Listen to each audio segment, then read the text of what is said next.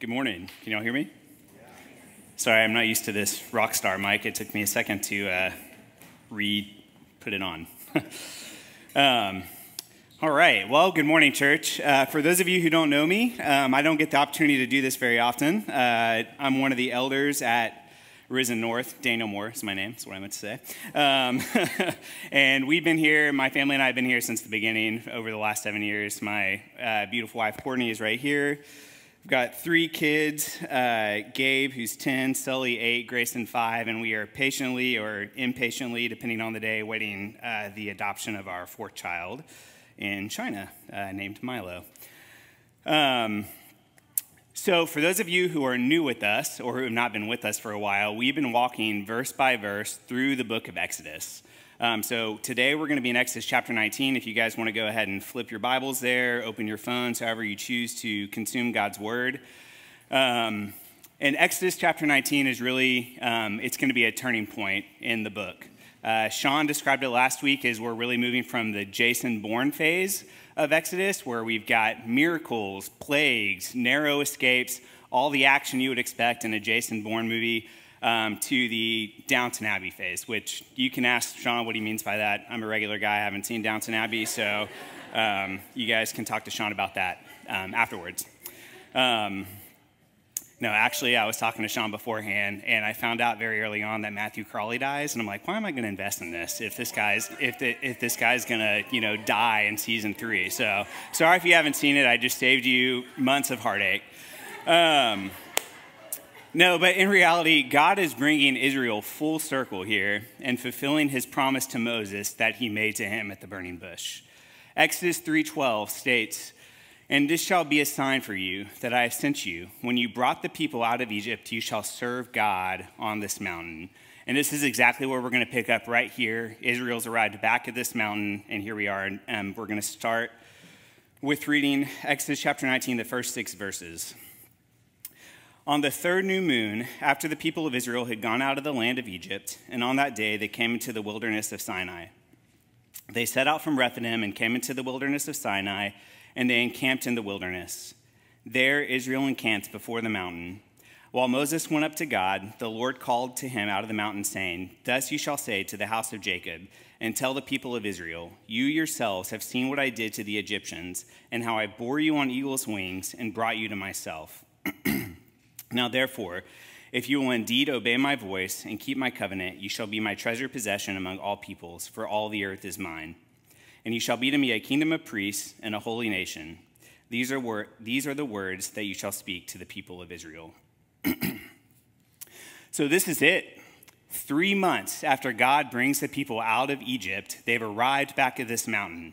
If there was any doubt that they'd been serving the God of the universe, it would have been removed at the arrival of this mountain. So chapter 19 marks both the high point in Exodus, but also, as I mentioned, the turning of a page. The rescue mission, the Jason Bourne phase, the Exodus is over.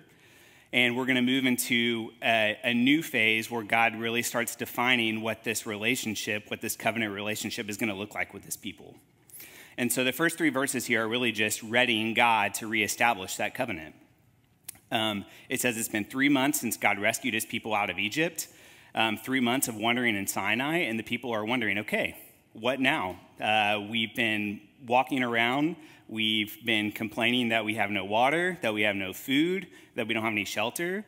And God, all along the way, has provided for each of these needs. We've seen over the last few weeks that God made water come out of a rock in response to their grumbling. He literally rained down bread from heaven, and he's provided for their every need up to this point. So here they are, and God's getting ready to renew this covenant, and we're going to see that in the next 3 verses. And so verses 4 through 6, where he's renewing this covenant, is where we're going to spend the bulk of our time this morning. These 3 verses are sometimes referred to as the very heart of the Old Testament. So they're very key, very critical. And we're going to see 3 things here. We're going to see how God saves his people, what he expects of them, and what their ultimate destiny or what their ultimate purpose is going to be.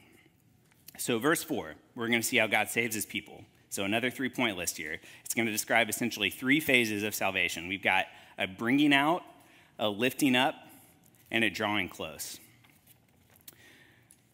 So the verse starts with God reminding the Israelites of where they just come from and what he brought them out of. It says, "You yourselves have seen what I did to the Egyptians."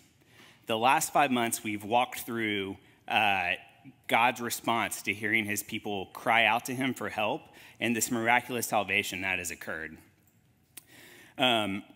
Israel was hopeless. They had no way out of their slavery to Egypt, out of their bondage. No other country, no other people were going to come in and help them. And God heard their cries and brings them up out of their circumstance. And in salvation, there is always a bringing out. God takes the first step, and God's first step is pulling you out of where you are because no one can rescue themselves. Israel here could not rescue themselves. So God brings them out of their circumstance. Second, there's a lifting up. It says he bore them on eagle's wings. And so this is a really cool symbol here. We think of an eagle. You guys have probably seen them flying around the woodlands over here. These majestic, beautiful birds who are also predators and just amazing, dangerous, awesome birds. But as young eagles, eaglets, I think is what they're called. So as these young little eaglets, they hatch. They stay in the nest for about 100 days. And they don't ever want to leave the nest. The parent eagle, the mom or dad, I don't know which one, so we're just going to say the eagle, it has to flap its wings and stir the nest up so that the birds get out. And so the young little eaglets, they struggle and they're on their way by themselves. And does the eagle abandon them? No. The parent eagle actually stays close by, keeps watch, and when difficulties arise for the young bird, when it looks like he's not going to be able to fly, the eagle comes down, swoops him up, puts him on his back, and carries him to safety. And this is exactly what God does here. He rescues them. He doesn't just part the Red Sea, get him across, and say, all right, you're on your own. No, he stays close by. He meets every need in response to their grumbling, their complaining. He's there. God stays with them. He lifts them up on his back. And then finally, there's a drawing close. The last part of the verse says, he brought Israel to himself, and this is the reward. Israel gets God. And this is the key to the very chapter, book of everything. So catch this. The Exodus was not about Israel getting out of Egypt. It wasn't about God pulling the Israelites out. It was about Israel getting close to God. And we are Israel here. This very same pattern is the story of our salvation. God comes in and rescues us from our bondage to sin, whatever circumstance that we're in, so that we can be close to him. He desires and wants our fellowship, and this is the point of the rescue, to draw us close to him. And so because he wants to draw us close, it's a covenant. It's a relationship. It's a mutual give and take. He gives and we give. So he's not just providing salvation, it's a relationship, and it's going to demand a response from us. And so that's what we're going to walk through next. We're going to see in the first part of chapter 5 what he expects of his people. So we just saw how he saves his people, and now we're going to see what he expects of them. He simply commands that they need to obey his voice and keep his covenant. Sounds pretty simple, right? The covenant we are talking about here goes all the way back to Abraham. So many generations ago, in Genesis, God promises Abraham a people, a land, and that he's going to bless the entire earth through him. He reaffirms this covenant with Isaac, with Jacob, and the Exodus is really the fulfillment of this covenant that has been promised for generations before. So God kept his part of the covenant, and so what is asked in return? Obedience. God always demands obedience in response to his faithfulness. In the following weeks, we're going to see exactly what that means. We're going to see right after this in chapter 20, the 10 Commandments being given. We're going to see other parts of the law starting to get laid out and what the Israelites are supposed to do to follow that. But for now, we just need to know that God's faithfulness always demands obedience. So how does this play out for us today? We just saw that God saves his people through no action of their own, and the order here is very important. The Israelites did not obey first, making themselves acceptable to God to be saved. Of course they didn't. They couldn't. They had no way to do that. No, God came in and rescued them because of God's amazing grace. We already see here in the Old Testament that grace through faith has been around for forever. It was of no effort of the Israelites at all. It was only after they were saved that God called them to obedience. So first salvation, then obedience. Most of us always want to focus on, God's grace, you are saved through faith, which is true. It's taught today, and we need to know that. Sorry, Courtney, can you grab that water? Thanks.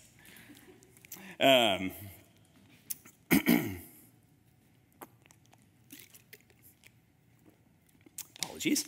But God here is clearly expecting some type of response in return. So how can we make sense of this? Remember, Israel was a saved people already, so they didn't really have to obey in response to this salvation. God has just brought them out of Egypt, but could they lose out on the covenant if they did not keep their side of the bargain? One way to look at it is that maybe they wouldn't enjoy the fullness of God's blessing if they didn't keep their side of the covenant. But I think it's more strongly stating here that God is demanding obedience. It's not just like an optional, you can come close to me if you kind of obey. The more you obey, the closer you get to me. No, it's all or nothing. There's a demand of obedience. So I'm going to say the word demand, obedience, and perfection a lot here in the next few sentences. But God here is making it clear that for perfect covenant keeping is required for salvation. And this is part of God's eternal justice system. A demand of perfection. God demands obedience for perfect covenant keeping, and it seems impossible, and that's because it is. And this is where Christ steps in and becomes the perfect keeper of the law, the one who could finally fulfill this perfect covenant keeping. Israel is part of the old covenant. They fail again and again and again, and this is so much the story of the Old Testament. We're going to continue to see God pursue after his people, pour on as much grace as he can, and Israel will always and ultimately fall short. And so after centuries of futility, Christ steps in, fulfills our side of the covenant for us. Otherwise, we would still be Israel here, failing to keep our end of the bargain. And this is the very beauty of Christ. We are only now part of this unconditional covenant because Jesus kept all the conditions of this covenant that we're reading today in Exodus 19. And so now that Israel has this covenant, and they keep this covenant, or will try to keep this covenant, Israel is going to get an identity. And so this moves us to the third part. So we see a salvation, we see what God expects of us in return, and now we're going to see what their ultimate purpose is and what their identity is. The second part of verse 5 and 6 says, "You shall be my treasured possession among all peoples, for all the earth is mine, and you shall be to me a kingdom of priests and a holy nation." After God describes who he is, he's then going to describe who Israel is. They are a chosen people with a special purpose, and they were chosen only because they were God's covenant choice.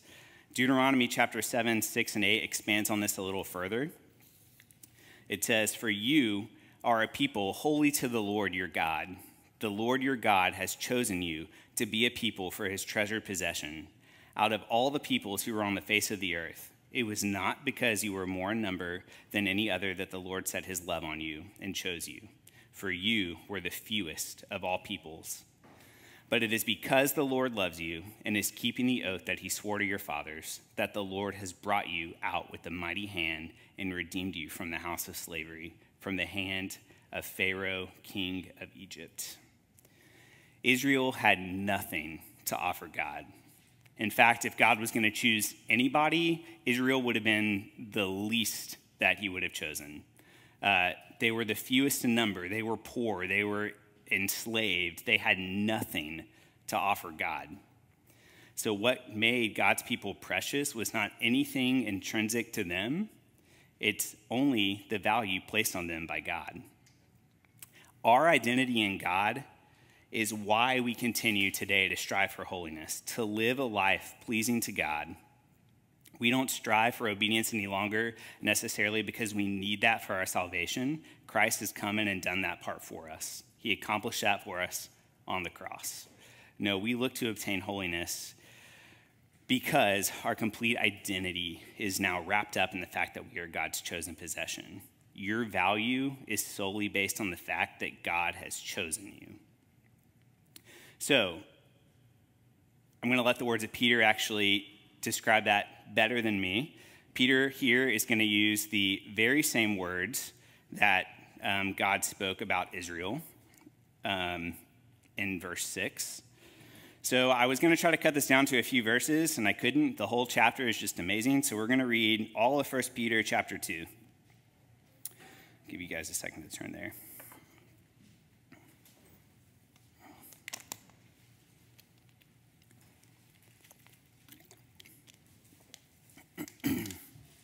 All right.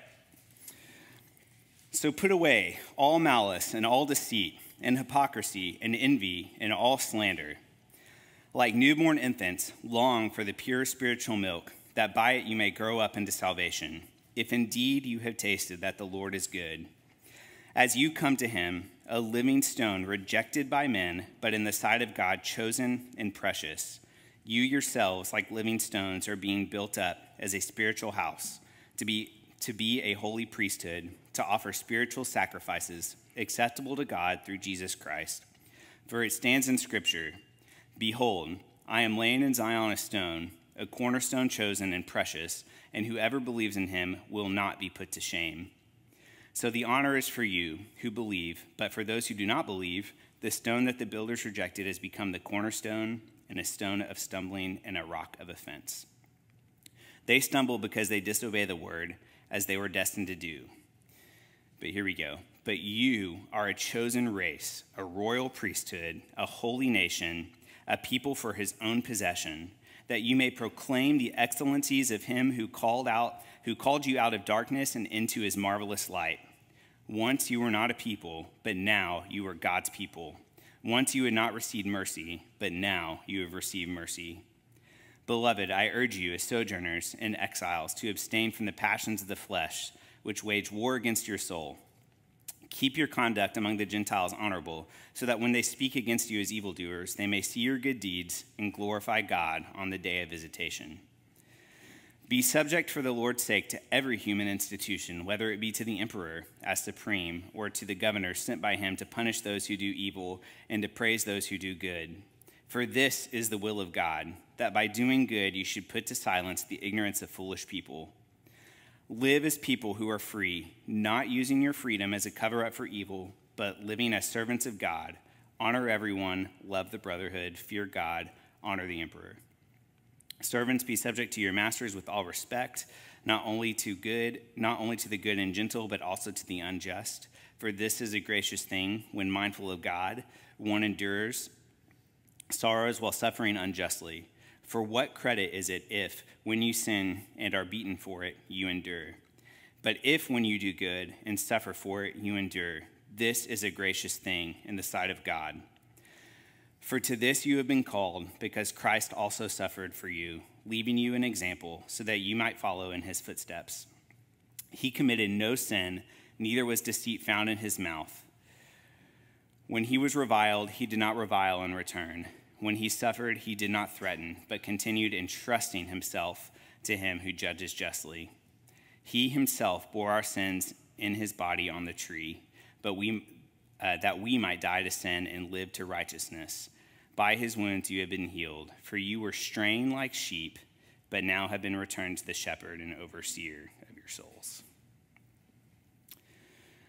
Our identity is now in him alone. Because of Christ, we are part of this royal priesthood of brothers and sisters, and we are God's own possession. Once we were not a people, but now we are a people. It's who we are, and this is why, despite what Christ has already paid, and he's paid the full punishment of our transgressions, that we lead a life worthy of him. Okay, moving on to the second part of chapter 19, I'm going to read verses 7 through 15 of Exodus. So Moses came and called the elders of the people and set before them all these words that the Lord had commanded him. All the people answered together and said, "All that the Lord has spoken, we will do." And Moses reported the words of the people to the Lord. And the Lord said to Moses, "Behold, I am coming to you in a thick cloud, that the people may hear when I speak with you, and may also believe you forever." When Moses told the words of the people to the Lord said to Moses, "Go to the people and consecrate them today and tomorrow, and let them wash their garments, and be ready for the third day. For on the third day, the Lord will come down on Mount Sinai in the sight of all people, and you shall set limits for the people all around, saying, 'Take care not to go up the mountain or touch the edge of it. Whoever touches the mountain shall be put to death. No hand shall touch him, but he shall be stoned or shot, whether beast or man, he shall not live. When the trumpet sounds a long blast, they shall come up to the mountain.' So Moses went down from the mountain to the people and consecrated the people, and they washed their garments. And he said to the people, 'Be ready for the third day. Do not go near a woman.'" So after God delivers this covenant, he's going to come down and he's preparing to meet with his people. And we're going to start to see this really weird juxtaposition between God's transcendence and God's immanence. We just talked about how God is loving. He desires this relationship with us, this fellowship with us. We are his treasured possession. He wants to make us his people throughout all of earth and all of eternity.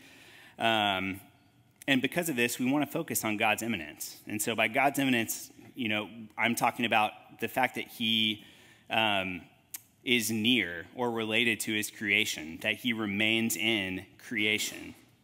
We like to think of God this way because it allows us to approach God as a friend, a caretaker. We know that he's faithful and loving to respond because he has a personal interaction with all of his creation.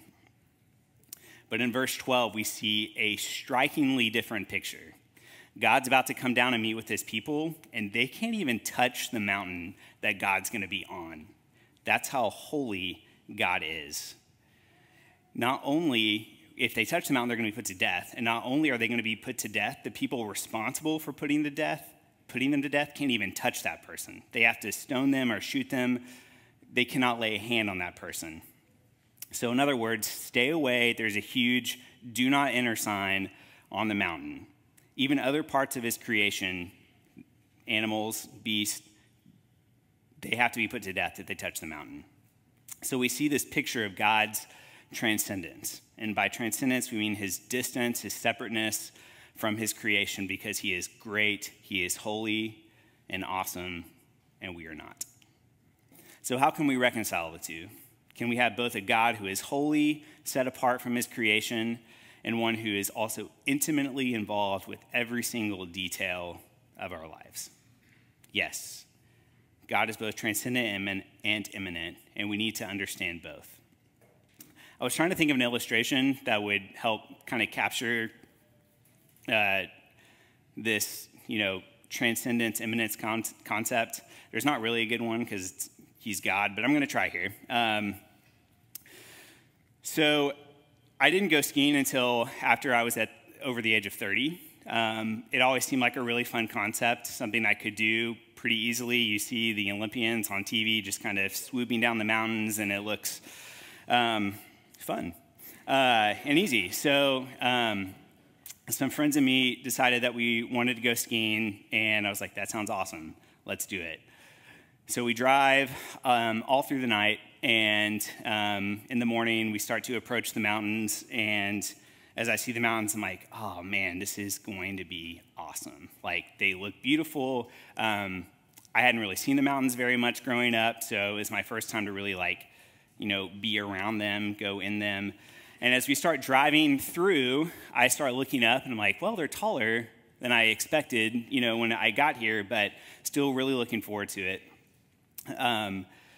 So the friends I'd gone with, they had skied before, so that first day they went off on their own. I decided it was probably wise for me to take lessons because everybody told me it was going to be really hard. So I took lessons from this 65-year-old woman. She was a professor at Indiana University, and she did this on her breaks. She just liked to come and ski and teach others to ski. So she stayed with me for 3 hours, and we crushed the bunny slopes that morning. It was really easy. She taught me the little pizza pie wedge technique to go faster to break. And so we broke for lunch. I was eating with my friends, and she came over to me after, and she's like, "Hey, I've seen your friends. You know, they're experienced, and they're going to want you to do something that you're not going to be comfortable with. I can already see the future." So she's like, "Can I go with you on the top of the mountain for the rest of the day? I don't have anything going on." I was like, "Yeah, that's great." One of my friends afterwards was like, "Hey, did you tip her?" And I'm like, "No." She was probably expecting a bigger tip. So this is my public confession that I did not tip this lady, and I don't know the appropriate tipping rules.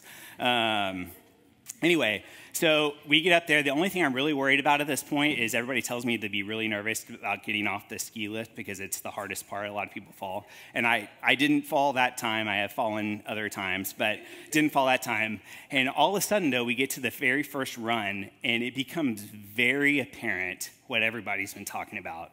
I look down, and I now have this newfound respect for this mountain. And I think to myself, okay, this is how I'm going to die. They're going to find my limbs scattered in 30 different places. And, you know, that afternoon went about as you would expect. So anyway, the closer I got to the mountain, the more that this fear of, like, what was about to transpire came over me. So that's kind of what it's like here. So poor illustration, but as we focus on God's immanence and we value this relationship with him and we value this fellowship with him, but as the Israelites found, the more they experience God's closeness, the more they realized and recognized his transcendence, his holiness. The more they recognized that this huge gulf separated them between their Savior, this person who rescued them, and themselves. So what is Israel going to do? They did two things here. It says, first, they prepared for the coming of the king by consecrating themselves. They washed their garments. They made themselves clean. They abstained from any worldly desires. They tried to make themselves as pure as possible. And why? Because it's what the Lord demanded. We can see in Psalm 23, 3 and 4, "Who shall ascend the hill of the Lord, and who shall stand in his holy place? He who has clean hands and a pure heart." But we already know that they're not going to be able to make themselves pure enough. So they needed one other thing. The second thing they needed was a mediator. They needed someone to stand in the gap to bridge the distance between the holy and the unholy. And for Israel, we're going to see that Moses is this mediator. He's the one who's going to go in between God and his people. So Moses goes down and performs a consecrating act, likely a sacrifice of some sort on behalf of his people, and Moses is able to go and be the mediator between God and Israel. And so I hope, as we talk about this is something that you experience as you draw closer to God. You should desperately want a relationship with God. As we saw in 1 Peter chapter 2, we need to crave this spiritual milk so that we can grow and taste that the Lord is good. But we also need to realize that as we draw closer to him, it should become more and more evident that God is holy, supreme, awesome, whatever word you want to put there that's going to help you describe this perfection. As we move closer to him, we'll be continually reminded that we fall short, and we need some way to bridge the gap so that we can be with God. And that's where we can say, thank you, Jesus, for the cross. And Jesus performs the ultimate consecrating act for us. And like Moses, he is the mediator that we need to go between us and God.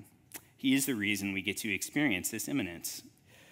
God's desire for a relationship with us is ultimately available because of Christ. So, what's the point in us trying to focus on God's transcendence and his immanence? Why do we need to think about both of those qualities? And why does the Bible talk about it? Why does the Bible reveal that that God is both of these things? I really think it's probably two things. As we draw closer to Christ and we want to experience that relationship with him, as we realize that God is set apart and holy and the creator, it helps us remember all the more what Jesus actually accomplished for us. Jesus is the solution to the riddle that Israel had between God's immanence and his transcendence. So it helps us remember, and we need to realize everything that Jesus accomplished for us. He is the whole reason why we can be here today, a saved people. And as we remember, the second thing it leads to better and fuller worship. Hebrews 12:28 and 29 says, "Therefore, let us be grateful for receiving a kingdom that cannot be shaken, and thus let us offer to God acceptable worship with reverence and awe, for our God is a consuming fire." I'm going to call the praise team back up, the worship band, and just as we start to sing songs this morning, or wrap up, I should say, and as we go about our week and we worship God, think about we're not just coming to worship with a friend and a father. We have the very creator of the universe right here with us, and he's deserving of our full heart, our full worship, our respect. Let's offer something to him that's acceptable, so he can be held in awe, because he is a consuming fire. Thank you, church. Oh, I'll pray for us real quick. Father, just thank you for this morning. Thank you for your word, Lord. Thank you for revealing to us all your qualities, Lord, your transcendence, your immanence, Lord, and thank you for making us valued, a people that is valued, Lord. We love you. In Jesus' name I pray. Amen.